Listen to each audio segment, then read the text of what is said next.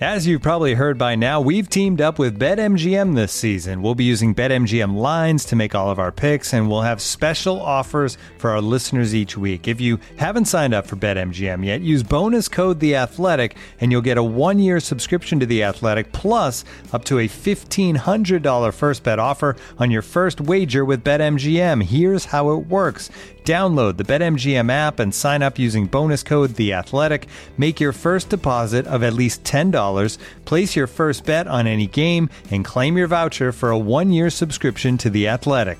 See BetMGM.com for terms. U.S. promotional offers not available in D.C., Mississippi, New York, Nevada, Ontario, or Puerto Rico. Gambling problem? Call 1-800-GAMBLER. Available in the U.S. Call 877-8-HOPE-NY or text HOPE-NY 467-369 in New York. Call 1-800-NEXT-STEP in Arizona. 1-800-327-5050 in Massachusetts. 1-800-BETS-OFF in Iowa. 1-800-270-7117 for confidential help in Michigan. 1-800-981-0023 in Puerto Rico. First bet offer for new customers only in partnership with Kansas Crossing Casino and Hotel.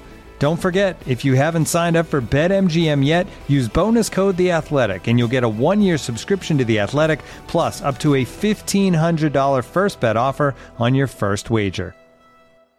All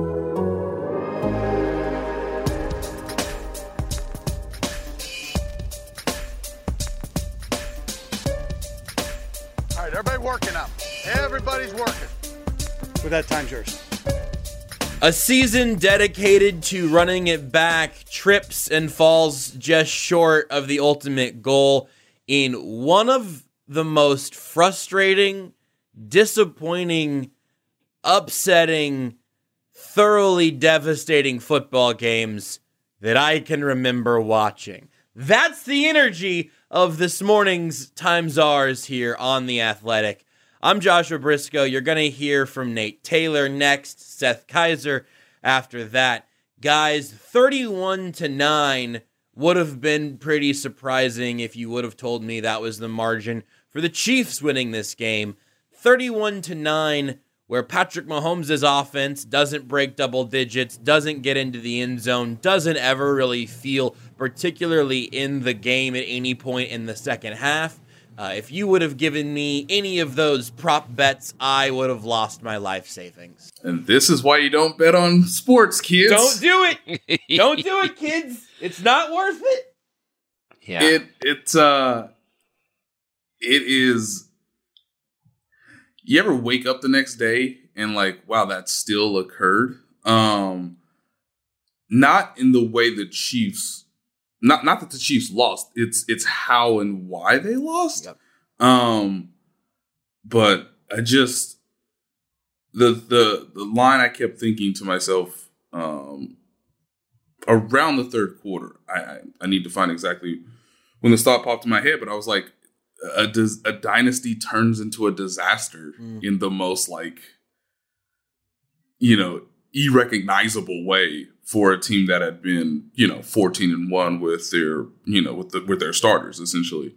But this just explains how difficult it is to repeat as champions. And you can say that sentence, you can understand it, but it's incredibly hard to repeat as champions. It's the reason no one's done it in now 16 seasons. Which is still the longest drought in NFL history. I feel like the ending was not the same, but I really did think about the 2014 Seahawks and how they were also even closer to repeating as champions. Mm-hmm. And it's just that quarterback. He's just always there. He's just always there. And I don't know when this dude's going to retire. I really don't. Because it's not going to be now. I don't know how much sense I can make of trying to understand what happened last night in Tampa, just because we can make this simple for you guys. But in a lot of ways, that team got thoroughly whipped in a manner that I have not seen since I started covering this team. That's how strange this is, Josh, because you feel like you've known what the ceiling of this team is, and you really knew what the floor was, and they were way down in the basement. Hold on. I'm upset. I'm distressed. I'm troubled, perturbed, disturbed. I'm discomposed. I'm unsettled, disconcerted, discountenanced, dismayed, disquieted, worried, bothered, inconvenienced. I'm agitated, Josh. I'm flustered. I'm thrown. I'm ruffled. I'm unnerved. I'm shaken. I'm frightened. I'm alarmed. I'm angered. I'm annoyed. I'm irritated. I'm vexed. I'm irked. I'm pestered. I'm harassed. I just had to retweet a comment where Devin White, who has been not very good all year, is like, well, we know they're a pretty gimmicky offense and they don't really like to play physical. And here's the thing. Them's the rules. He gets to say it. And everyone knows that's not true about the Chiefs offense, but he gets to say it. Them's the rules. The Winfield Jr. throwing up the deuces to Tyreek Hill. Them's the rules. He gets to do that. And that really was good. I mean, that was good. That was like, hey. It was good. You don't, and I think, Josh, I think you might have said this on Twitter, if you're going to throw up the deuces when you score touchdowns and backflip into the end zone, and that's going to happen. And Hill didn't react, and I'm assuming that's why. The game is the game. The game is the game. Is the game. And they were winning the Super Bowl. They get to celebrate. It really was... I know there's so many things for us to talk about, and so this is the scene that I'm going to paint for you this morning when I woke up. I woke up, and this is so silly, because like sometimes you wake up after a particularly bad dream that's somewhat realistic, and for a minute you're like, oh crap. Like whether it's, you missed a big meeting, or, mine are always like I'm back in school and I had some test that I'm not prepared for. Yeah. And which is, I'm a nerd, so that's how it goes. And then you're like, oh, wait, nope, I'm 35 and I'm not in school anymore, and I never have to be in school again if I don't want to. And yay, this was the opposite of that. Like, oh man, Super Bowl. Nope, that was last night, and that did indeed happen. And also, it's negative 23 out, and it's not going to be above 0 for the rest of the week. And we probably have 20 people for in custodies today that I might need to actually help with that I don't want to. And I just it was just one of those days where I just woke up, I was like, that was my emotion. It's just because there's so many things to be upset about in a game when you get just blown the crap out. And it just was such a bad game. And so many things went wrong. And there's so many things that people could be frustrated about that I'm not even angry at people. Normally, what I do with losses is I try to figure out why it happened. What the main reason are. What's the 51% reason? Mm-hmm. And then I try to correct narratives if people are focused on things that I think are maybe the wrong reasons. In this particular game, so many things happened that there's really no wrong thing to focus on except Patrick Mahomes. And the problem is, I had to get off Twitter last night because, Steven Smith started it, and, I saw it from, this is what took his you're so mad you took his middle initial from him. Yeah. Steven B. Who's Smith. this Steven Smith guy? I downgraded him by a letter because it was so bad. I'm going to call him Stisme because I'm irritated. But, the whole just... I know the narratives are going to start about Mahomes, which is ridiculous because he just won the Super Bowl last year with an unbelievable comeback, and I just couldn't take it. People are like, well, this is what Mahomes would look like on a bad team. It's like, that's okay, fair enough. And so that other than that, though, there are so many reasons they lost to the Buccaneers that I can tell I'm going to move on from it pretty quickly because it becomes more funny than anything else. It's like, well, that sucked. So... yeah, now that I've got that grown out of my system, that, by the way, Danielle, should be our audio clip. Me going, ah! I think that sums up Chiefs Kingdom this morning. I'm glad that you kind of threw out the idea of what's the 51% reason that this game went the way it did.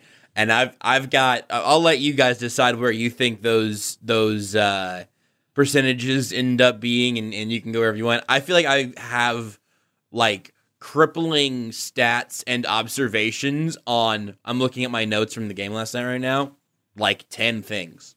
Like, I feel like there are like 10 things. It was like, well, they could have done any 3 of these things better and still maybe lost by 2 possessions, which, again, they didn't score a touchdown. That doesn't happen to Patrick Mahomes. It hasn't happened to Patrick Mahomes in the NFL. They lost by more than 2 possessions. That hadn't happened to Patrick Mahomes since 2016 at Texas Tech. Like, it just doesn't. None of the end results here seem like they made any sense. I think, and I'll let you guys can correct me if I'm wrong, but maybe the thing, if not necessarily the clear most obvious breakdown, maybe the one that that people are talking about the most, is that the offensive line with Mike Rimmers, Nick Allegretti, Austin Ryder, Stefan Wisniewski, Andrew Wiley, left to right, it just all night long, it seemed like Patrick Mahomes was in a collapsing pocket, bailing out, running for his life, running backwards, and not having great things happen whenever he did that. It just seemed like it was, it seemed like that went about as badly as it could have, which I don't think any of us saw coming. I'll give you this from ESPN Stats and Info. Mahomes was pressured on 29 of 56 dropbacks, the most of any quarterback in Super Bowl history. Seth Walder tweeted from Next Gen Stats that Mahomes ran a total of 497 yards before his passes or sacks. Just insane. The most pre-throw, pre-sack yards run by any quarterback in any game this season. And then Ben Baldwin made the point that Mahomes' time to throw was nearly 3.5 seconds, which is a long time. I do wonder how many of those times were because he was running around for 14 seconds, just sprinting back to his own end zone. And there's certainly a lot going on there. I'm sure the receivers getting open or not also certainly plays into that. But specifically that aspect, Nate, let's at least start there because I gave you all of my good stats on it. How much worse did that go than you would have expected heading into that game? There's levels to this, right? But the reason they lost is because their offensive line had no answers. And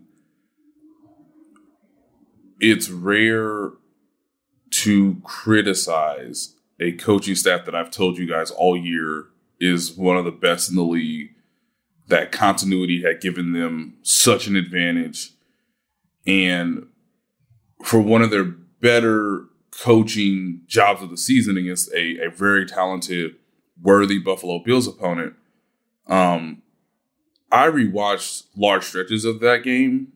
Yeah, last night from an offensive standpoint, and it still kind of doesn't make sense to me. And that's again, a lot of things I'm saying today are just so odd given what I've seen, reported, noticed, and have taken away. But, as I said on the last episode, this was a day for Andrew Wiley and Mike Rimmers to be cult heroes in this city. And they were going to be remembered one way or the other. And that is definitely the case now. It's in the wrong sort of perspective, but look, the Chiefs were close to being methodical and taking what the defense gave them and little chunks at a time. It gets to 3rd and 6. They're on the Buccaneers' 14-yard line. It's 14-3 Buccaneers. I'm assuming somebody's going to get open. But it doesn't matter because Andrew Wiley takes a pass set that's too far wide when you're going up against a speed rusher in Barrett, I believe, who was the person who became free. And it just, within a second and a half, instead of it potentially being 14-10 and you feel like you can weather your worst half as a team all season, Mahomes he can't even look at receivers. There's a great call by Todd Bowles where on the first, points of the game, Josh, he blitzes 2 corners Yeah. And Mahomes sees it immediately. And I just want to tell people how rare that is. And I kind of tried to explain it on Twitter in a very, rushed manner, but I'm like, the man was clearly prepared, Mahomes. He clearly saw everything.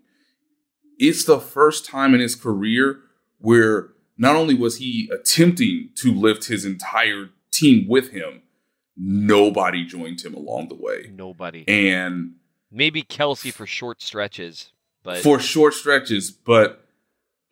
he had a critical mistake as well. Yep. The game comes down to the offensive line, and I put it on Twitter and I wrote it in the story, but there's no Mitchell Schwartz, there's no Eric Fisher, there's no Kalichi Asimile, there's no Laurent Duvernay-Tardif.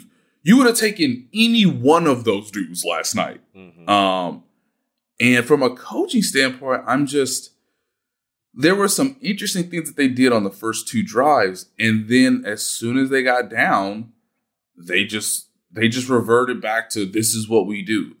So on one series, they are aware of like, hey, let's put Sammy Watkins and Travis Kelce on Jason Pierre-Paul, just to give Mike Rimmers some help. And then later on in the game, it's like, hey, man, 5 out. Let's do the best we can. And the offensive line, like, it's the worst performance in a big game in Chiefs history. Like, is that too hype? Is that too harsh, Josh? I guess is the question. The only years where they could have had worse offensive line performances, they couldn't have possibly been big games by definition. I mean, I can't. Yeah. You can't give up that pressure percentage in a game on the biggest stage. They haven't had that many big games in their history. True. They tried a couple screens. Let me tell you right now, the offensive linemen were not on time. Mm-hmm. So even when Andy was like, okay, let's run a screen because we know they're getting pressure, like they were getting blown up to the point where they couldn't get to their marks soon enough. Yep. To where Mahomes should have a clear window to throw the ball to like Darrell Williams. Yep. There are times where, there are times where, from where my seat was in the press box, I can start to see Tyreek Hill influence the secondary, but it's too late. It's just too late. Like, the game plan was for Tyreek, and I understand what the Chiefs were doing with his routes. Okay, you're going to play 2 deep safety. That's fine. It's going to take time for that route to influence the secondary so that somebody else has more space to operate in. But you need more than a second and a half for your quarterback to do some things. And Patrick Mahomes was still again, this sounds wild. Patrick Mahomes was still the best player on the field. That doesn't sound wild at all. It might to people who understand box score. I'm supporting you. Thank you. And who won the game? He more than half of his body was parallel, and he still threw an accurate pass. And that is on the offensive line. That is on the skill position players. That's on a coaching staff that didn't chip. That didn't. Man, Just think about this, Seth. The game flips on the other side of the ball. Because the Buccaneers come out and they're like, we're going to do what we do. And they're like, this is not working. Frank Clark has sacked Tom Brady. We cannot have this. Yep. Let's bring in a 6th offensive lineman. Let's get in more bunch formations. Let's take our time.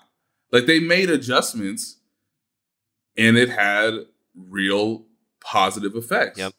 The Chiefs never really adjusted to where they were in formations that at least made the Buccaneers think. And then once you're down by double digits, and you don't have the offensive line that gives you time to throw the ball in the manner that Mahomes, is so accustomed to,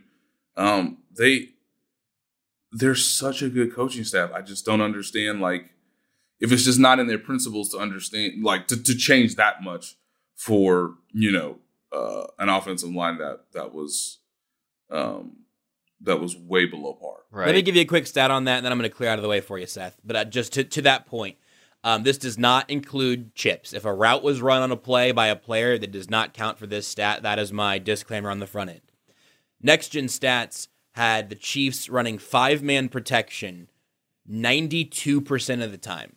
Now, Yes. if you think that sounds like a lot, but what do they usually run? What is a normal amount of 5-man protection? I had not ever seen this stat tweeted out before. And also, to Nate's point, seems like something the Chiefs like to do them as often as possible because it means you can have more dudes running routes.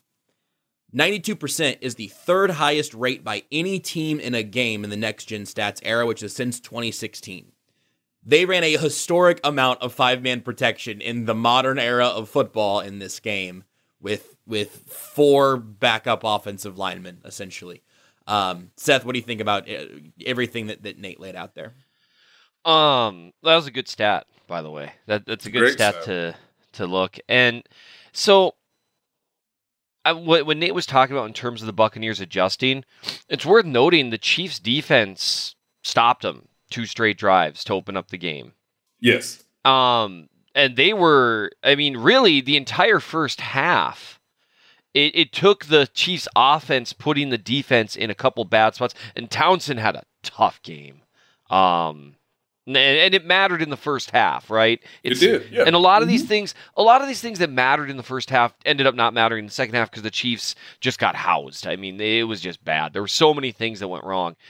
But the defense early on, it was looking like it was going to be a defensive struggle because the defense early on was playing really well. And like you said, the Buccaneers adjusted really well. And the Chiefs offense just could never get it going. You know, they had 2 drives to start the game where they had an opportunity to make this game play out a certain way. Because if you're Tampa Bay and you go down 14-0, some of the methodologies and things that they're doing don't work quite as well because you can't be as patient. Mm-hmm. And they just couldn't do it.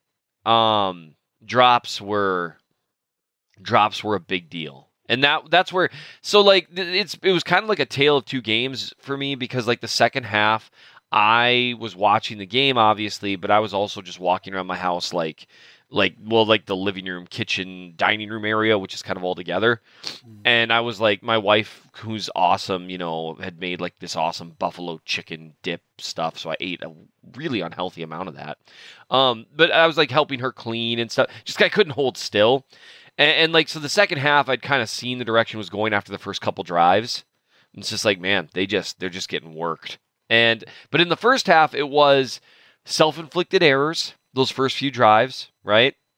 And if I were to sum up somehow, the Chiefs all year have only been stopped by self-inflicted errors on offense. Now, to be fair, that's with them having Eric Fisher, and then Mike Remmers playing at right tackle where he's more comfortable. The Andrew Wiley being better at right tackle thing ended rather quickly yesterday.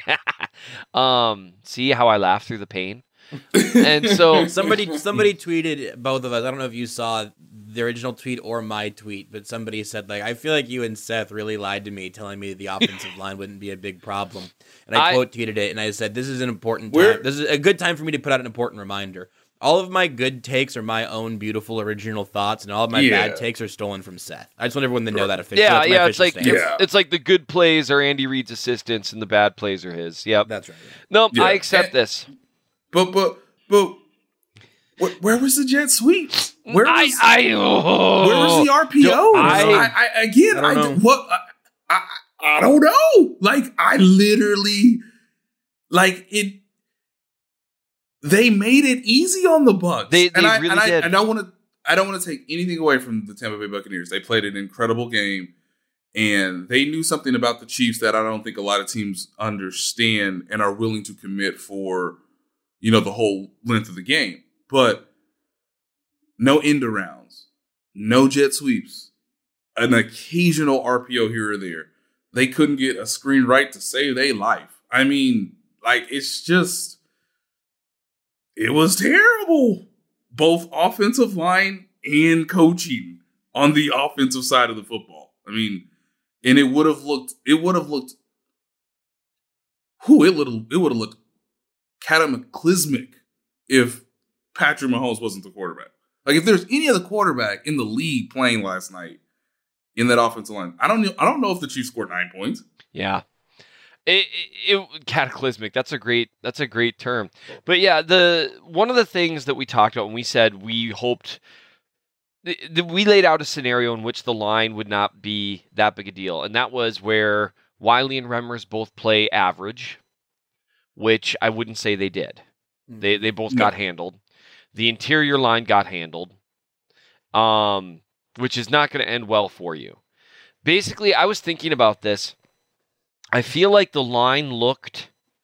I don't think the Buccaneers have as good a pass rush as the Niners team from last year, right? Mm-hmm. But with Vita Vea, next to Sue, they've got let's say it's 90% as good because they don't have a Bosa, and Bosa's a lot better than their two edge rushers. But they've got two really, really good guys on the interior, so it's a little, let's say it's 90%.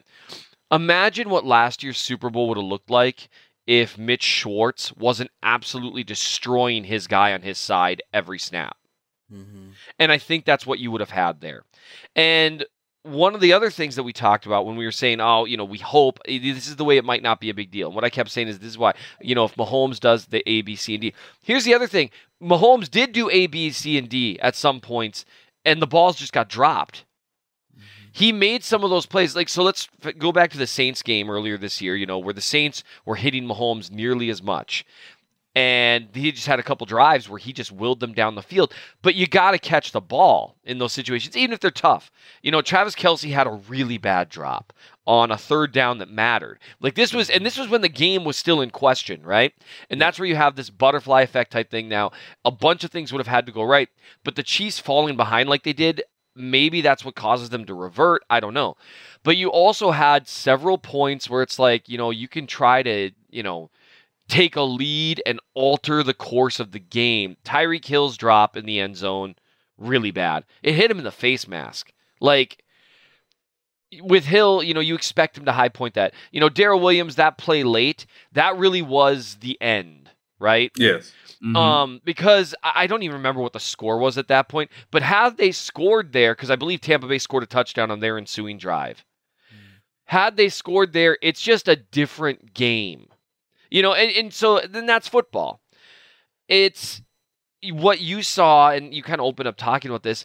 People want to focus on the line, and they should.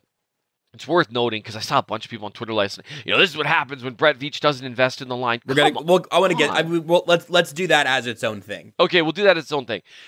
It wasn't just that the line failed. I mean, that was a huge part of it. But yes, it's also on the coaching staff that where were the jet sweeps?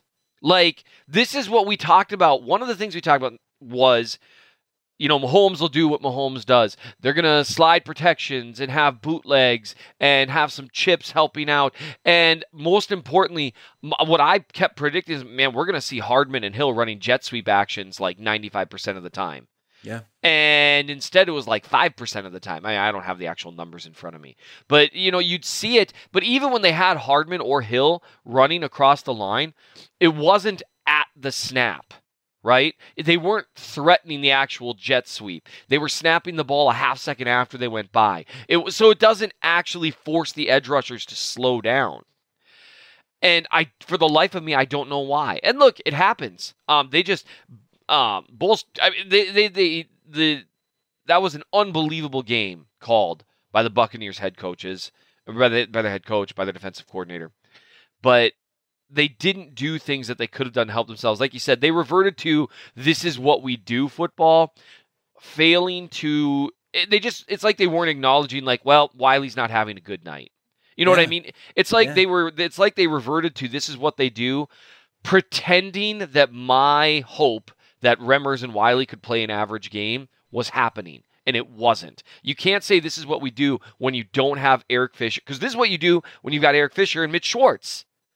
But it can't be what you do in those circumstances, and that's a frustrating side to that game. Looking for an assist with your credit card, but can't get a hold of anyone? Luckily, with 24/7 U.S.-based live customer service from Discover, everyone has the option to talk to a real person anytime, day or night. Yep, you heard that right. You can talk to a real human in customer service at any time. Sounds like a real game changer if you ask us.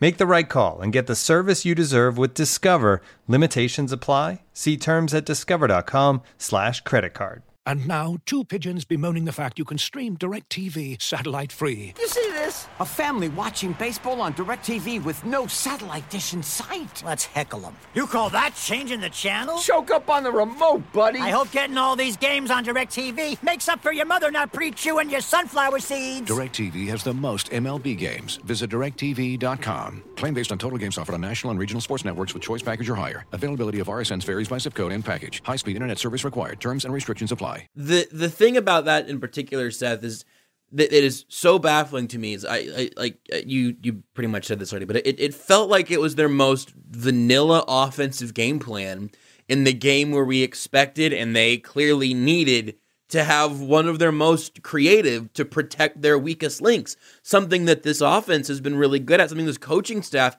has been really, really good at for a really long time. And then they went into the half and the weekend came out, and then they came back out with the exact same looking thing. Yeah. Like it was, somebody had even tweeted, like, well, you know, here's the little silver lining. This is a longer halftime than usual. Andy Reid, Eric Bieniemy, they're going to even spag the other side. They're going to come out of here with something different. They're going to come out of here with this. They're going to look like a different team in the second half. And they look like they literally just said, well, let's run this one back, which also isn't even what they did against the Bills. Against the Bills, they ran pre-snap motion. I'm going to try to find the number. It was like 80% of the plays they were running pre-snap motion. They were doing all sorts of stuff to keep everybody honest, and that was with Eric Fisher out there. And with Patrick Mahomes being more limited by the toe that he's also reportedly probably going to get surgery on now, they had all of the disadvantages minus Eric Fisher, who was still there until obviously late in the game. And they were covering it up in a way that the offense looked as good as it's looked all year and at sometimes, even with the line being beaten up and Mahomes' toe being an issue. And none of that showed up in the Super Bowl. It doesn't make sense. It really doesn't. It really doesn't make sense. I also forgot to mention Lucas Niang, who was drafted in the third round, who would have played today, but he opted out. His choice, because, you know, we're still out here dealing with the pandemic. I don't know. There's always something you can do from a front office standpoint. I should make that clear. But I don't know how it would have really changed what you saw. And Eric Fisher matters. Mitchell Schwartz matters. Yes. I just playing people out of position. And for all the success that Stefan Wisniewski had last year, you know, a lot can change in 1 year. We just saw it.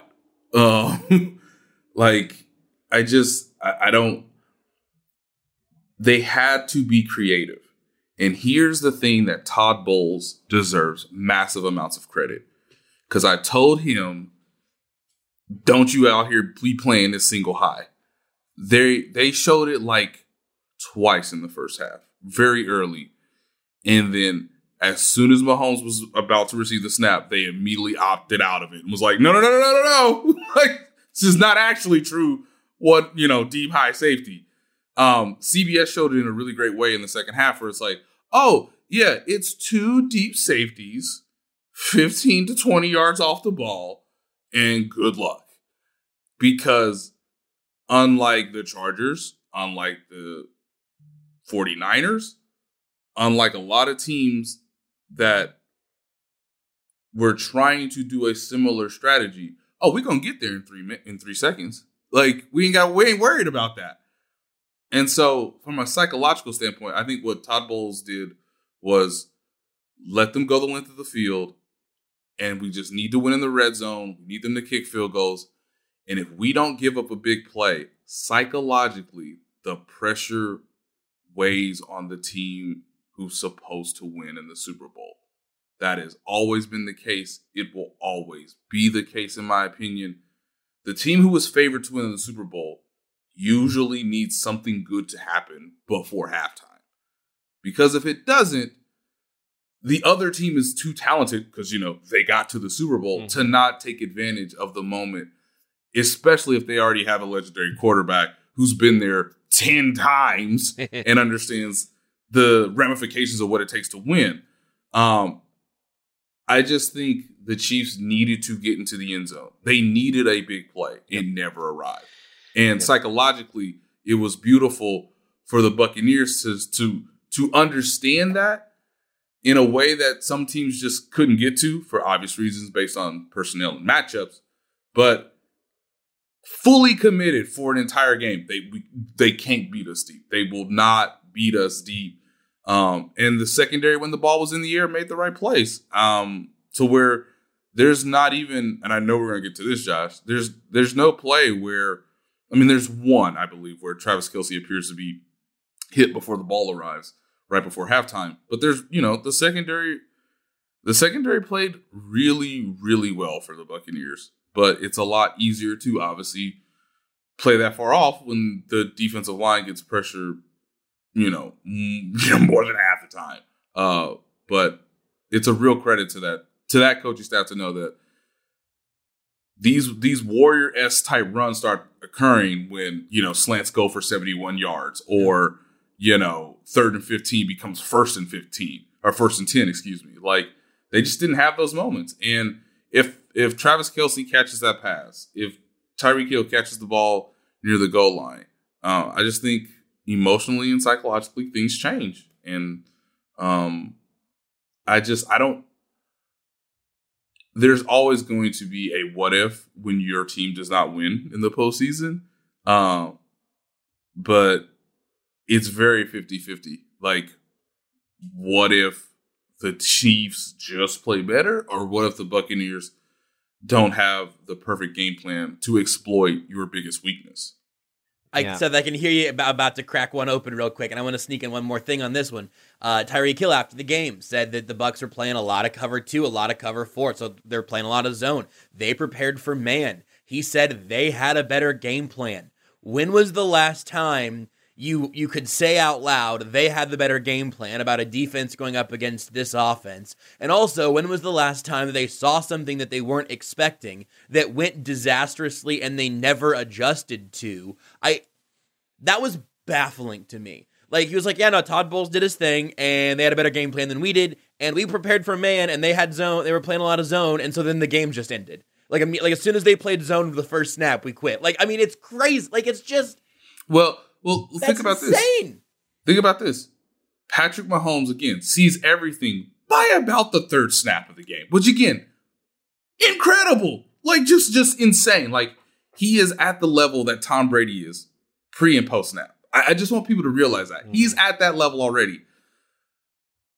Mecole Hardman ran routes and didn't know where he was supposed to go. Like, let's just be clear. Like, let's just be, like, if we are to believe Tyreek Hill, and if we're to believe that Andy Reid basically said, and he never says this, oh yeah, Todd got us. Like, just flat out was like, no, he got us.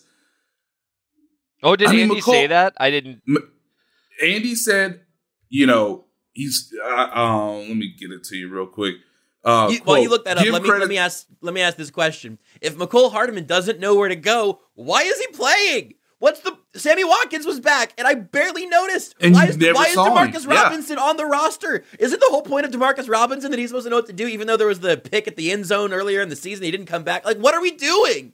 They had clearly, it was like they had clearly designed plays in the 15-play script. And I'm generalizing this, but it was clear that they did design plays that, like, oh, Tyreek Hill is going to receive a lot of the attention, wisely so. We just cooked them for 200 yards in the first quarter of the previous matchup, but we got this other fast guy, and if he runs his routes at a certain angle from a certain distance, whether it's man or zone, like, it's supposed to work. But look, like, Patrick Mahomes threw 2 passes to Mecole Hardman thinking he either was A, running to the fullest of his extent, which he wasn't, and B, he knew to get his head around because that's not man, sir, that's zone now. So the ball's going to come out a little quicker. And, there's a blitz happening. Like, I need you to kind of recognize that, like, in the moment. 3 or 4 times this year that's happened where Hardman has been a huge part of the first 15 or so, and then he just disappears. Like, they're clearly trying to manufacture touches for Yes. him, Yes. and then he vanishes into thin air. Seth, Nate and I have been talking for a very long time. Your turn. The idea of seeing everything with Mahomes is a very legitimate one. That play to Hardman really frustrated me because, Romo's like, oh, that was a risky Which one? play. You have to be more specific. The early throw, they had a blitz that followed Hardman's, which this was a really it's a blitz call I hadn't seen before, where they had the cornerback blitz following Hardman's jet sweep action. And maybe that's one reason why the Chiefs stopped running as much, although it wasn't really a jet sweep action because they snapped the ball after he went by. And so the corner essentially followed that area. And Mahomes, that was when Mahomes shook the corner in the backfield. Unbelievable play, right? Well, no, I mean, he had that, and then he had the other one where he followed him there. And like you said, he gets the ball out hot. McColl's not looking for it. Here's the thing. If McColl is looking for it, Mahomes got the ball there before the corner could, and the corner went for the ball. Right. So if Hardman slows and turns and catches that, there ain't nobody by him. This is me genuinely asking now, not facetiously. Are you talking about the one where he's going down the sideline and needed to ankle back in, or the one where he was slanting into space over on the right side? Those are two frustrating. Left sideline, immediate throw, hot. Where the cornerback, and this was early in the game, where the cornerback... both of those were, yeah. Yep, and so what you assume is McColl didn't realize he was hot. I don't know. But it's like, well, how do you not know these things? And some of it I do think is you see the reaction sometimes where Mahomes just understands the game at a higher level than his receivers, except maybe Kelsey. And you know what I mean? Like, he sees it and they don't. Yep. And it's like, oh, holy crap. And that's going to happen sometimes when you have a savant playing quarterback, right? It happens to Brady sometimes. His receiver's just not looking. Because it's like, dude, how the crap did you know that was going to happen? Because it's just going to. But it really was, to go to Tyreek Hill's comments, the fact that he says they prepared more for man. Look, I try to stay away from certain things because the reality is, I don't know much, I did know that the Bucs were not going to play a lot of man, and I just don't understand how it feels like they prepared for the game hoping the Buccaneers would do the same things that they did last time. And that, at least that's what it sounds like. I have no idea what they actually prefer. I'm just basing it on the quotes and then basing off Spagnuolo sent the house a ton. I thought he would. But once they start running some of these play action, trap, getting Gronk in space, little, pop passes type thing, you've got to stop, right? Especially when it's Ben Niemann getting exposed in space time after time after time. You've got to have an answer for it. And the Buccaneers had some great tendency breakers, like on the Fournette touchdown down the right side. That was one of the game-breaking, kind of oh, this is it. They pulled a blocker, and they never pull blockers, right? And the Chiefs defenders, they just weren't prepared for it. And so they had some great tendency breakers. But the Chiefs on their side of the ball, it really, and again, I know we're going to do a whole thing on the offensive line because that was a big thing. But additionally, they just got pantsed in terms of what they prepared for versus what the Bucs did. And this is what happens, a blowout, when your coaching staff gets beaten, when your personnel gets beaten, and we don't need to spend hardly any time on this at all. The Patriots' last two touchdown drives of the first half, man, they scored a lot of touchdowns. And again, I think you said Patriots, and I almost did that. The Bucs. It feels right. I don't know the reason that was a Freudian slip because those were two very Patriot drives that were 95% penalty. And look, it didn't. We said this before we started recording. Those last two drives of the second half for the Bucs, where there were some, when you got Keenan Allen on Twitter, and Keenan Allen does not like the Chiefs. He has a lot of crap to say about the Chiefs. When you got Keenan Allen on Twitter, so these refs, though, it's bad. But the one thing for me, honestly, I'm glad it was a blowout instead of a close loss. Because if it were a close loss, the end of the officiating in the first half would be haunting me. because, I mean, a couple of those were not catchable. Tangled legs is not pass interference.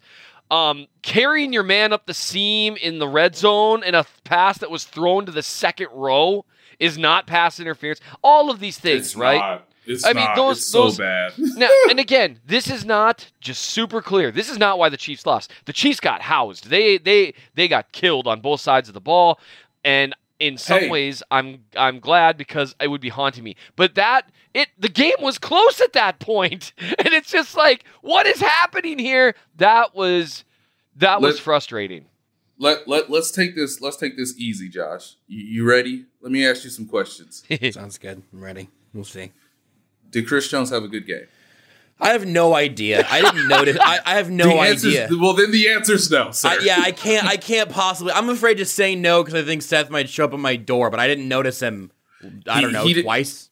He did not have a good game. He had a penalty that was completely. Oh yeah, no, the penalty where he fault. gave up a free first down. It would have been third and 7 or 8. Yeah, no, that was terrible. Yep. That was terrible. Right. That was his most memorable play. It was a huge mistake. Yep. Did Miko Hardman have a good game? No. He was also. It was not until I look back. It was not Antonio Hamilton that was offsides on the 4th and 5 field goal. No, it was Miko Hardman. And he was that hurt. Yeah. He was virtually it's the worst game of his career, let's just be honest. Miko Hardman was it was the worst game of his career. It was the worst game of his career. One game after opening the AFC Championship game with a muff free punt. ball on the 1 yard line for the Bills. But at least he made some plays there. I mean, no, right. for sure. Yeah. But think about how that game started. If you would have frozen time there and said his game's going to be worse next time, no. Yeah. Did Tyreek Hill have a good game? Nope, not by his standards. Nope. Did Travis Kelce have a good game? Nope. We've already established that nobody on the offensive line had a good game, right? Nope. Right. Frank Clark had 2 good plays early, and then I never heard his name again. Tyrann Mathieu. Did Tyrann Mathieu have a good game? Yeah. No. You know what I can say? I can say that the Buccaneers were wide receivers did jack bleep, which we kind of thought might happen, but it just turned into Gronk and Leonard freaking Fournette. Well, and Gronk also, and I mean, even though there was a ridiculous call on Snead on it that got declined, Gronk did some terrible things to Snead on his touchdown. He got him completely turned around, and Snead just wasn't ready for it. And they called. You know what? I'm not going to get mad about the refs. I'm not because that wasn't. Sorry, I feel like I interrupted you also there, Nate. Yeah, but this is to frame it the right way, I believe. And yes, the refs, as I said on Twitter, were wildly inconsistent, like incredibly inconsistent. Are you interpreting the rules as I see them on the black and white page? Like how are you interpreting that, dog? But like all of that is to say, the people you need to play well to win a Super Bowl, none of them played well. Absolutely. Absolutely.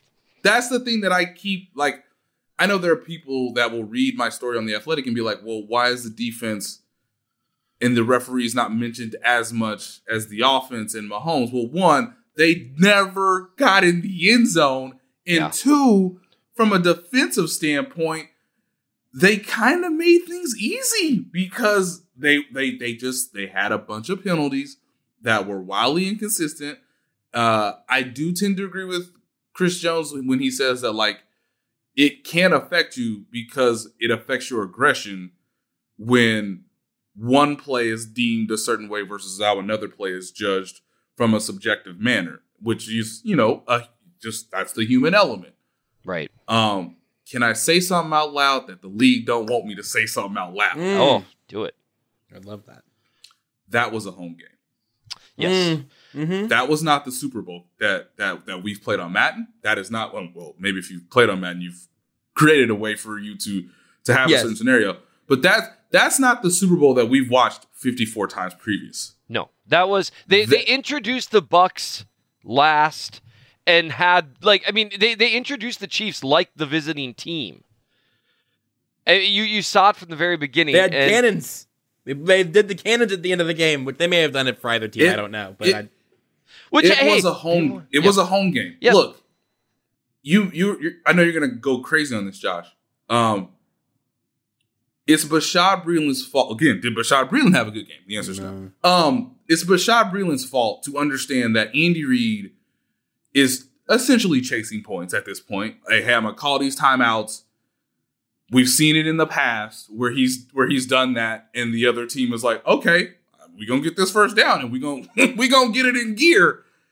And so when your coach is putting that amount of trust in you down 14-6 to be like, hey man, if you just get this 3 and out, we get the ball to Patrick Mahomes. And even though we won't have timeouts, hey, maybe we get another field goal. Like, I know exactly what Andy Reid's thinking. Yeah, I have no problem with that strategy, by the way. I get it. Yeah, we get a stop. Mahomes gets us in field goal range. Harrison Butker makes a field goal. It's 14-9 as we take the ball, supposedly to start the third quarter. Right. I completely understand it.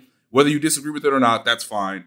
I'm just trying to tell you the thought process from the coaching staff, because they've done it a number of times where they understand the value of getting points right before halftime, because any coaching staff will tell you that is legitimate momentum that is created, especially when you've deferred before the kickoff to get the ball to start the second half. Now, with all that being said, and Bashaud Breeland is a very smart player, he's been really good for the majority of this season after he came back from his suspension. You can't let that guy get behind you. Yeah, I don't care what he does. Like, they have no timeouts. you can't let that guy get behind you. Right. Now, it's a home game because they have incidental contact at the feet. Yeah. And the entire crowd's like, you got to call that. And it's human. It's human nature. I get it.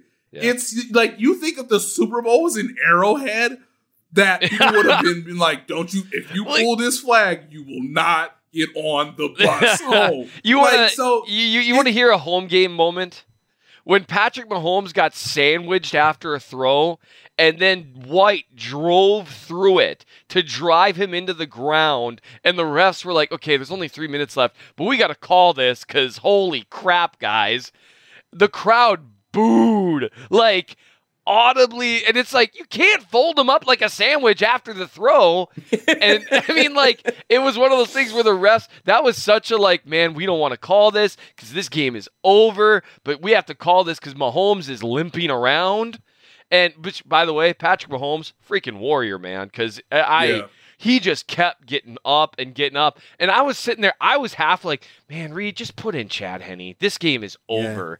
And I mean, he had more fight in him getting hit by Ndamukong Suh than I did sitting in an office chair. Yeah, than I did watching him get hit by Suh. Like, that hurt my soul. But like, that's how, and I know, Nate, you were going to keep going, and I want to hear everything. But that was like, the crowd booed that call, and I was like, come on. I get it. I do. Like, Mahomes is looking at the ref because he got his helmet hit on a sack earlier, and he's like, look at him, he's like, come on, man. And it's going to happen. You can't look at the refs every time. It's going to happen. But they booed Devin White. They had sacked him and sandwiched him, and White kept churning his legs to drive him into the ground, knowing that the ball was out.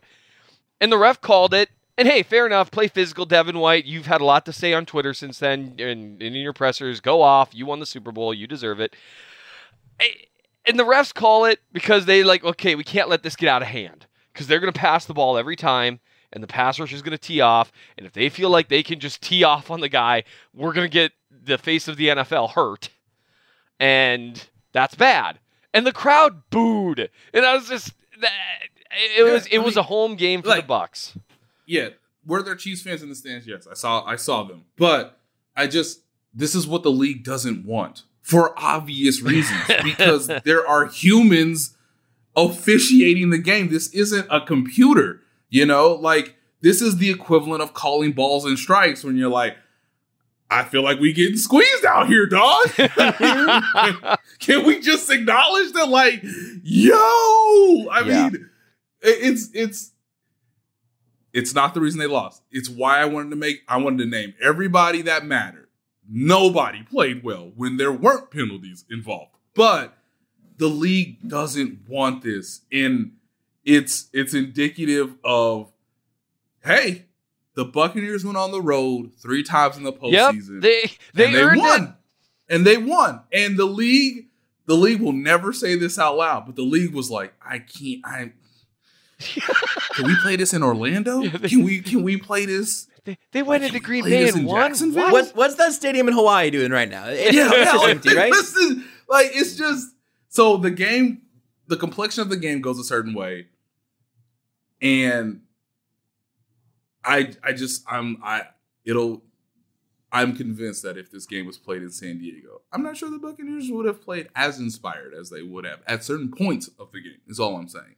Right. Like, and it all comes together. I like you're trying to caveat all of this, just like I was trying to caveat certain things, like with Reed's game plan or whatever. None of these are the singular reason the Chiefs lost. The offensive line, one of the biggest reasons, but not the singular reason. If they had protected the offensive line with a better game plan, it doesn't hurt as much. If the offensive line plays a little better, the game plan doesn't hurt as much. If any of the Chiefs really... they just, like, you named off a lot of guys. I can't think of a single Chief, because, again, Kelsey made some good plays, but he had also a horrendous drop on a third down when the game was close, right? On a great play from Mahomes when it really mattered. And that's the problem, is those first half plays suddenly take on more importance because you get that butterfly effect. It's kind of like when the Chiefs went up 17-0 the first time these teams played. That mattered because it affects the entire outcome of the game. And they had a chance. The Chiefs on defense, the first 3 or 4 drives, showed up. And they had a chance there to do the same thing they did last time, get a lead, and dictate how the game would go. And it's what they've done all year. And instead, And so the refs, though, that is a reason. It's not the reason, but it is. I mean, because it happened during really important drives. Yes. Yeah. And all of those things they combined to go wrong, and that's how you get blown the bleep out in the Super Bowl. Go ahead, Josh. Well, there are 3 distinct things I still want to try to get to before I wrap up, and because there's just a ton that we're not going to be able to cook through everything. There's going to be some stuff that we'll look back on, and I imagine we'll probably do a show later this week. We haven't talked about it yet, but I feel like there's plenty to talk about to do another one in a little bit. I think we probably Please, can I not do it? One just a very brief thing that I would like to circle on the offensive line side of things. I'm not gonna just blindly defend every single thing that Brett Veach has ever done. In fact, one of this show's main topics over the last 6 months was how much I didn't care for his choice of positional pick in the first round of the NFL draft. We've been over that. Right. Please, I mention that only so you will know that I'm not in Brett Veach's pocket somehow. The idea that the Chiefs didn't invest enough in the offensive line is one of the most frustrating things I've seen from Chiefs fans in the last 12 hours or whatever. Right. Because here's the thing. Sometimes it just happens. Things just go disastrously. The Chiefs lost Eric Fisher, Laurent Duvernay-Tardif, Kelechi Osemele, Mitchell Schwartz, and Lucas Niang to season-ending issues at different times in the season, obviously. It was torched by 3 season-ending injuries and 2 preseason opt-outs. How many starting caliber offensive linemen, or even starting capable offensive linemen, I'm saying guys you put out there and you go, you know what, that dude's not going to kill us out there. How many of those guys should each NFL roster have? Because I can easily make a case for the Chiefs having at least 8 over the course of this year, with Eric Fisher, Mitchell Schwartz, LDT, Kelechi Osemele, Austin Ryder, Andrew Wiley, Stefan Wisniewski, Mike Rimmers. Nick Allegretti is 9. Lucas Niang could have been 10. Dan Kilgore might be 11. And look, is there a big gap between some of those dudes and some of the others? I don't know. Schwartz, Fisher, honestly, Osemele looks like a cut above from the rest of those guys for the most part this year. But those dudes are NFL starters. What's not working is Mike Rimmers at left tackle, Andrew Wiley at right tackle, and then a pass rush that's coming to consume both of them, with neither of them getting any help, either schematically or in terms of just having another blocker out there. There's plenty to be concerned about there. There's plenty of criticism you can levy about how they actually played and what actually happened in this game. But the idea that somebody tweeted, the tackles were there before Veach got there. Veach never invested in the tackle position. First of all, why would you invest in the tackle position if you have the best right tackle in football and a very good starting left tackle? And also, they drafted one in the 3rd round this year. He just didn't play this season. That's not on Brett Veach. Somebody else said, Osemele wasn't some marquee signing. He didn't have to be. He was playing tremendously until he tore tendons in both of his knees. It's just that to me is one of these like frustrating, like hyper-focused criticisms that doesn't make any sense, that only distracts from the fact that there are 5,000 reasonable criticisms from this game. I just don't think that's one of them. Correct. You asked, how many NFL caliber, and by NFL caliber you don't mean made the NFL. I assume you mean can plug in and they can play at an average level. Starting caliber or starting capable. Yep, starting. Let's say starting caliber offensive linemen. Very few teams in the NFL, very few, and this has been a point of emphasis with fewer OTAs. Offensive line coaches have been complaining about this for a couple years now. There are, especially with the way college football has changed, there are very few teams with 5 starting caliber offensive linemen. Yep. Very few. And just look around the league. I'm telling you, like Chiefs fans have talked about the offensive line for years. I'm telling you, you look around, there are very few teams that don't have at least one hole on their offensive line that the fan base hates. It's like, and so that's, now you're talking starting caliber. And what was the other term you used? Because I really liked it. Starting capable? Starting capable. I like that a lot. I'm stealing that. Starting capable, most NFL teams don't have 5 of those. Some do. Some have 6. Maybe a few have 7, like if you get lucky. But and here's the problem. They weren't replacing starting caliber players. Mitch Schwartz altered the Super Bowl last year because good point. And Eric Fisher was getting killed by Nick Bosa. I get it. But you want to know something that happened on some of their comeback drives? He did it. He slowed down a monster just enough for Mahomes to succeed. In the meantime, Mitch Schwartz was like picking his teeth with Dee Ford on the other side of the line. And that matters. And you can't replace both your starting tackles and your starting left guard and your starting right guard and expect, people say, well, they didn't invest enough. Yes, they did. They were just all gone. That would be like if Patrick Mahomes, let's say his injury had been, season ending against the Browns. And Chad Henne played, they managed to make it to the Super Bowl somehow, and Chad Henne played badly, and Chiefs fans said, they didn't invest enough in quarterback. That doesn't make sense. Or if if Travis Kelce got hurt, they said they didn't invest enough in tight end. Or Tyreek Hill and Sammy Watkins got hurt. They didn't invest enough in wide receiver. No, they got hurt, and your backups are worse than your starters. Sorry, I got angry for you. No, it's right. And we also have to remember, too, Damian Williams is not on the roster, right? He opted out as well. So... And he plays well in the big moments. Yeah. Here's one. Shout out to Clyde Edwards. He played well in the very limited opportunities he got. And Josh, to prove your point with regards to first-round running backs, it didn't really move the needle, right? Yeah. Correct. He also never. This is. I do not want to have this conversation in this episode later on. But he never was trusted on third downs. Absolutely. That never happened this year. That's important. At all, which is interesting. Again, not even necessarily as a value judgment, just something that was really clear. Yes. Because, look, Darrell Williams got hit in the face mask with that touchdown. He was out there because the Chiefs trust him to also, read pass protection and help out that way. So that's why he was at the goal line getting hit in the face with the football. I would have rather had Clyde there than Darrell Williams with that ball coming in at his face. I think Clyde had a better chance of catching it, but I don't think they believe that Clyde had a better chance of making the offense holistically better in that game. And that's interesting to me. Again, not a value judgment. It's worth noting, and it is worth again, you can have your running back play fairly well, but if you've got Damian Williams, you've got more options there. That was actually just on a complete side note, and we'll talk more about it later. They did come out. They ran the ball a couple times in the first to start the second half, and they were kind of successful, and then they immediately went away from it. And I'm not Mr. Establish the run guy, but with the way the Bucs were playing, some of those draws and traps that they ran, I thought to myself after that drive ended, I was like, they could have run a couple more of those.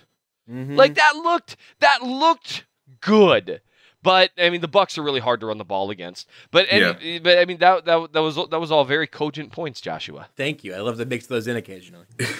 I would say 2 things real quickly. Travaris Ward played well. He did not hold Mike Evans. I'm sorry. I'm sorry. But here's the lesson in this. That one really could have been a huge moment. That one would have been, Obviously, Tyrann Mathieu makes the interception. It would still be a 7-3 game. Perhaps the Chiefs go down and capitalize off the turnover.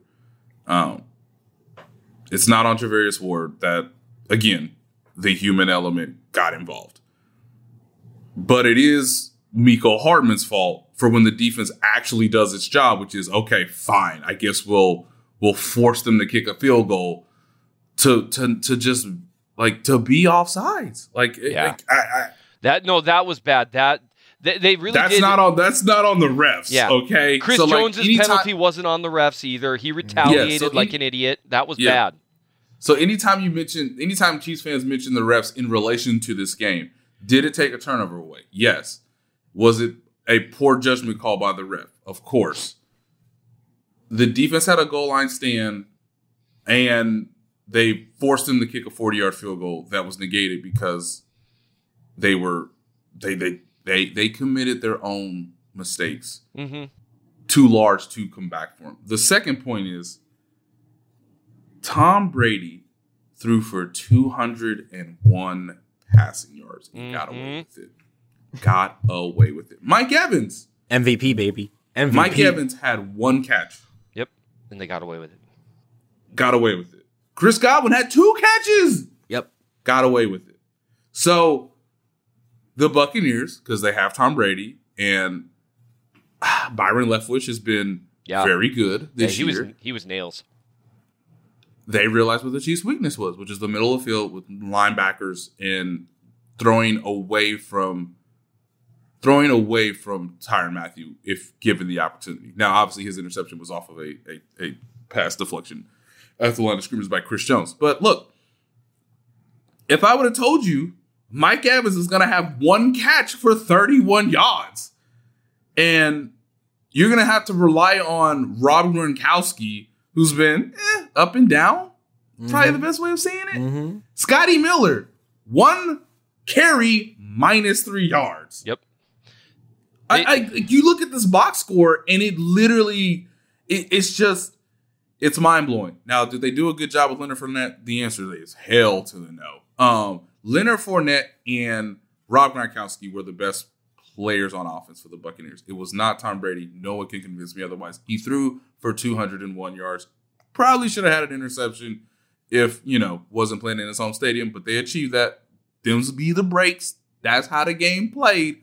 But to think that Tom Brady was the MVP of that game is that is a miscalculation in my opinion. I thought the best player was Rob Gronkowski. He wasn't even the most valuable quarterback in that game. I'll fight anyone.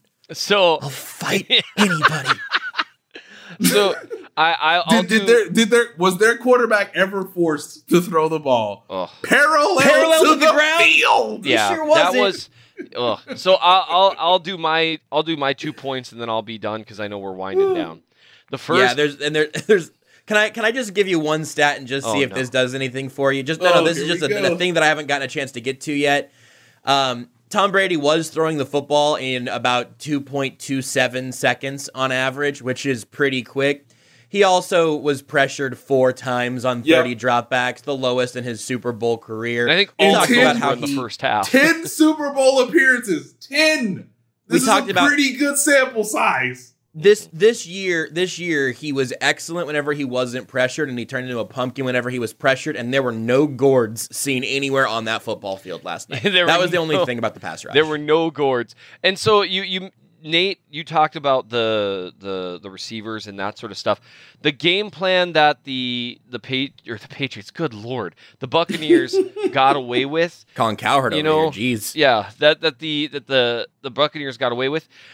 It wouldn't have worked if the offense wasn't getting dominated. If the Chiefs' offense wasn't getting dominated. That game plan doesn't put up, because that's where the defense was really bad. It was. In the second half, they started to get run over. But here's the deal. In the first half, the Chiefs had multiple chances to take leads, and big leads.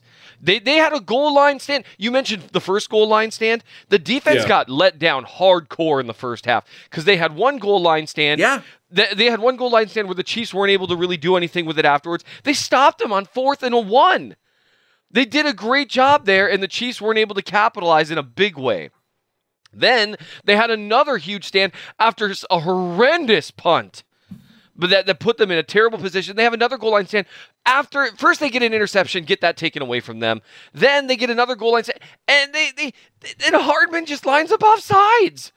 And that was a deserved penalty. I mean, to be fair, if you want me to find you some screenshots of Buccaneers guys lined up in the neutral zone, I can. But that happens. Them's the breaks. The defense stopped the Buccaneers their first 2 drives. The defense in the first half, and I know the Bucs put up 21 points, and so it's easy to box score analyze this. The defense in the first half, by and large, did its job and gave the Chiefs offense every opportunity. And the offense couldn't capitalize. So, you talk about the 51% here. If you're going to do the 51% here, it's 51% the offense, at least. They didn't score a touchdown, guys. The defense gave them chances when you look at the flow of the game. The second thing, Patrick Mahomes made easily the 3 best plays by a quarterback last night, and none of them counted. And that is going to stay with me for a while. Yeah, I think that's right. Okay, so I'm going to absolutely downshift into a completely different thing because I have to mention it. One, in something that I've seen in some people asking these questions, and then one, just because we haven't talked about it on the show at all yet. And if either of you guys want to say anything at the end, you can. Otherwise, I can direct people in a few different directions, and we'll wrap up this way. I imagine most people listening at this point are fully aware that Thursday night, Britt Reed, Chiefs linebackers coach and son of Andy Reid, was involved in a multi-car accident that ended up critically injuring a 5-year-old girl who, at the point of us recording this right now, the latest update from the GoFundMe that's been set up, which you can find pretty easily, her name is Ariel, and if you Google anything in that regard or look at pretty much any member of Chiefs media, someone has probably retweeted the link to it relatively recently. As of yesterday, there was a report from a family member who set this up that she is still in critical condition, has not woken up to this point, no progress updates as of right now. There was another child in the car that was injured less critically. The 5-year-old girl that has the GoFundMe set up right now is the more critical of the two. Mm-hmm. One thing that came up in post-game pressers and that came up on Twitter and a bunch of stuff was, did this impact Andy Reid at all? He opened his press conference referencing it and saying that, his heart breaks for everyone involved, but couldn't say too much more, which is more or less what I expected. The story is bad, and the pictures and the details in the GoFundMe are devastating. It is impossibly difficult to read and to look at. It's terrible. The game plan for this week was put into place during the first of the 2 weeks of the Super Bowl preparing process. This happened on Thursday. I don't know that Andy Reid people saying, was Andy Reid distracted? I'm sure he was. I'm sure he thought about it on the plane. Here's the other thing is this whole story, kind of derailed my whole Friday whenever the GoFundMe came out and everything. And we got more details, and you could put a face to the name. And even if it's raised $300,000 as of the time we're recording this right now, I think the original goal was 45. Yes, 45,000. You should go look at it so you can put a face and a name to just 5-year-old critically injured. But also, it is devastating, and also we did a podcast for an hour. It didn't come up. I don't think Andy Reid didn't adjust well at halftime because of this story, and the game plan was put into place the week before. It's a really awkward dichotomy, and again, I don't have a word other than devastating. It's horrid. Yeah, right. I also don't think there's many dots to connect from this and their Super Bowl loss, which I just feel I've seen it come up enough that I wanted to at least put it out there. And then also we hadn't done a show since that story happened. Correct. If either of you guys have anything on it, feel free. But I wanted to bring it up. Yeah, I'll try to be brief. There's going to be more reporting. The Kansas City Police Department is going through its investigation. The Chiefs are going to investigate this a little bit more now that the season is concluded. Britt Reid was not with the team this weekend. He is in the hospital as well. In terms of how these two things are connected, there's a lot of context when it comes to Andy Reid and his children. Obviously, I think most fans know what occurred with his other son during training camp when he overdosed. People, unfortunately, in life sometimes have to work under extremely difficult circumstances. Andy Reid is not singular in this matter.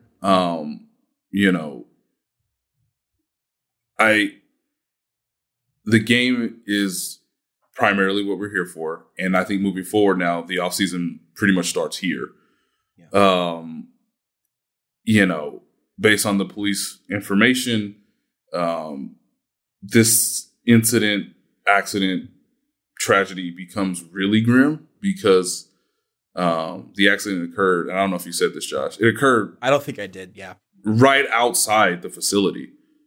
And Britt Reid, according to the Kansas City Police Department, acknowledged that he had at least 2 to 3 drinks.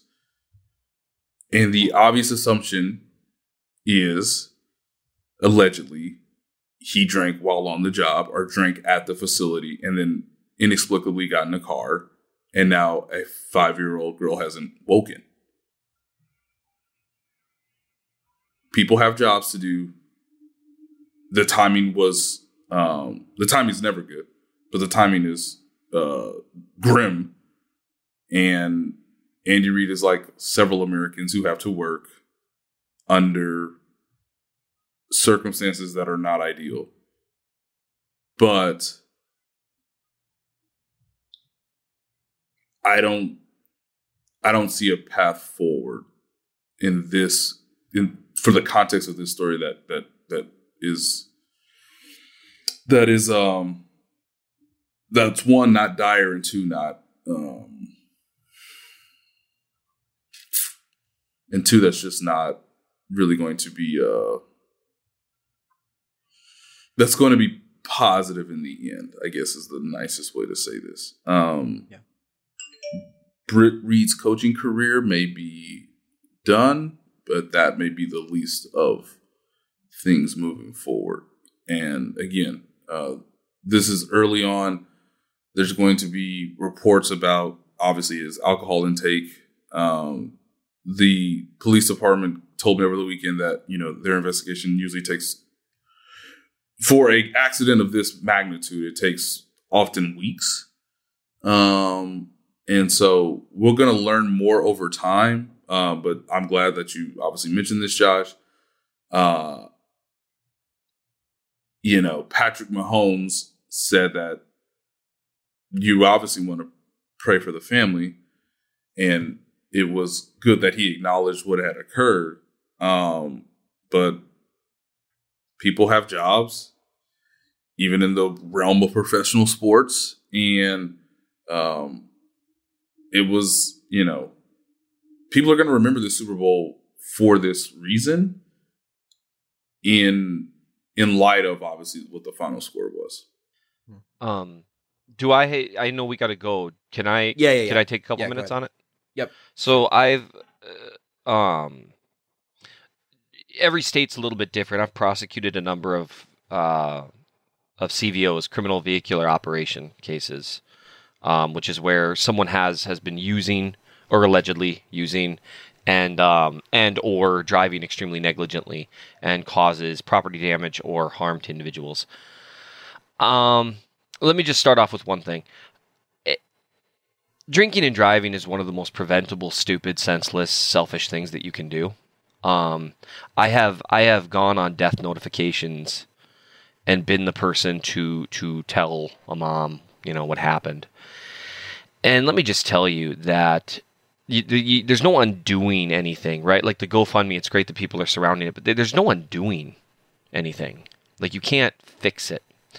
I've watched defendants in courts sob to families that they wish they could trade places, and they would if they could, but you can't, right? You can't trade places. You can't undo damage. A low-level comparison that I use with my sons all the time, not just with drinking and driving, but with a lot of high-risk behaviors, is when you throw a football carelessly and stupidly, not meaning anything by it, and it breaks a window, right? You can't unbreak the window. And you didn't mean to break the window.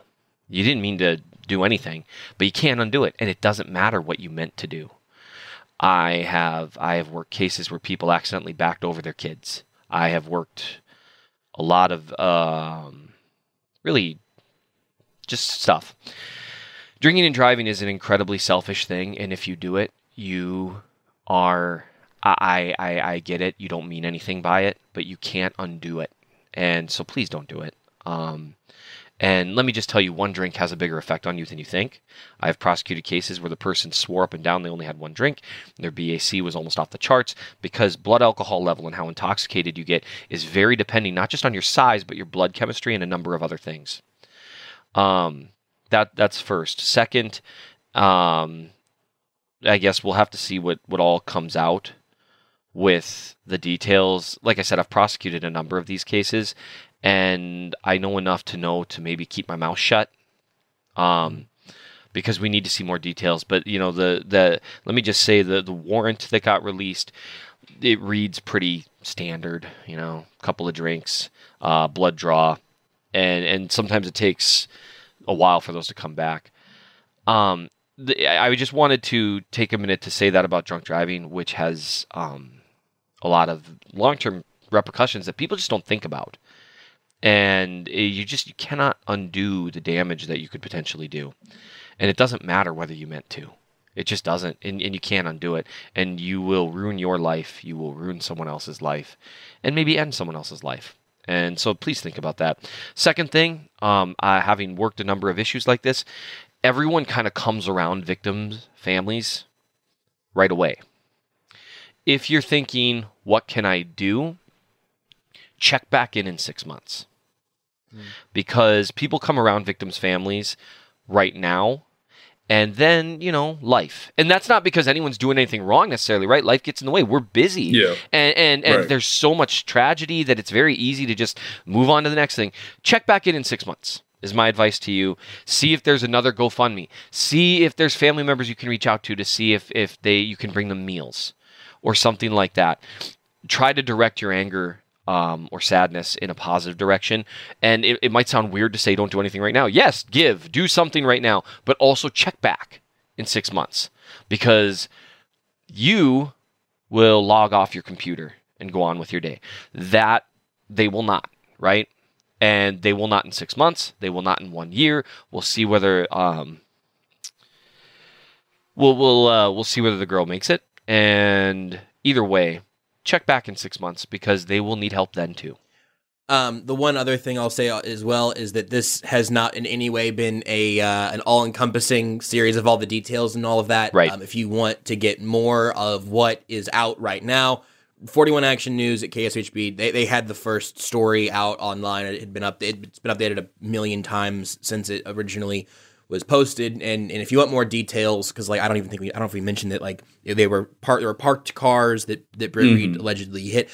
If you want to get into all of the details of it, that's all available. Do not take this as a all-encompassing recap of all the details, and we'll keep an eye on. Whenever if and when there are updates with new information, we'll talk about it. It is just as awkward a transition for the end of a show that's been about the Super Bowl as it has been a weekend, and that feels about right. I also will just say that I'll wrap up, and Nate, you can come up with a funny outro for next week. Yeah, that's probably not the mood at the moment, but you can again, you can check. I would really, really, really, really, really, really, really encourage people to just go read the post from the family member on the GoFundMe, and then you can decide if you want to give or not, and take circle back in 6 months like Seth says or not. You can do that, but I think putting a face to it is important. Nate's going to continue to have, we're all going to continue to have coverage of the Super Bowl. Nate said there'll be more reporting on that story. Yep. You can follow all of us in all the usual places, and I imagine we'll have another show later this week in all likelihood, because there's going to be more to talk about from the Chiefs side of things. No idea about this part of the story, but a really deeply sad story, and then also a football game that didn't go the right way, which maybe there's some perspective in that. I don't know. Thanks for listening to this long and now absolutely rambling episode, because I don't know how to end that conversation at all. I failed to do this on 810 on Friday as well. It was excessive, and it's excessive again now because it's awful. So we will wrap up on that note. We'll talk to you again later this week. Also, I'll say for all four of us, for me, Seth, Nate, and Danielle, thank you for listening over the course of this season. Doing this podcast this year has been, once again, a fabulous experience in enormous part thanks to all of you who have listened and sent in questions and have been a part of it this entire year. So thanks for listening, and don't unsubscribe. Don't go anywhere. We'll keep doing more shows over the course of the off season. It'll be a busy off season, I imagine, as well. So I don't know. How long did I talk there? Was it 6 hours? It felt like 6 hours. We'll talk to you again soon.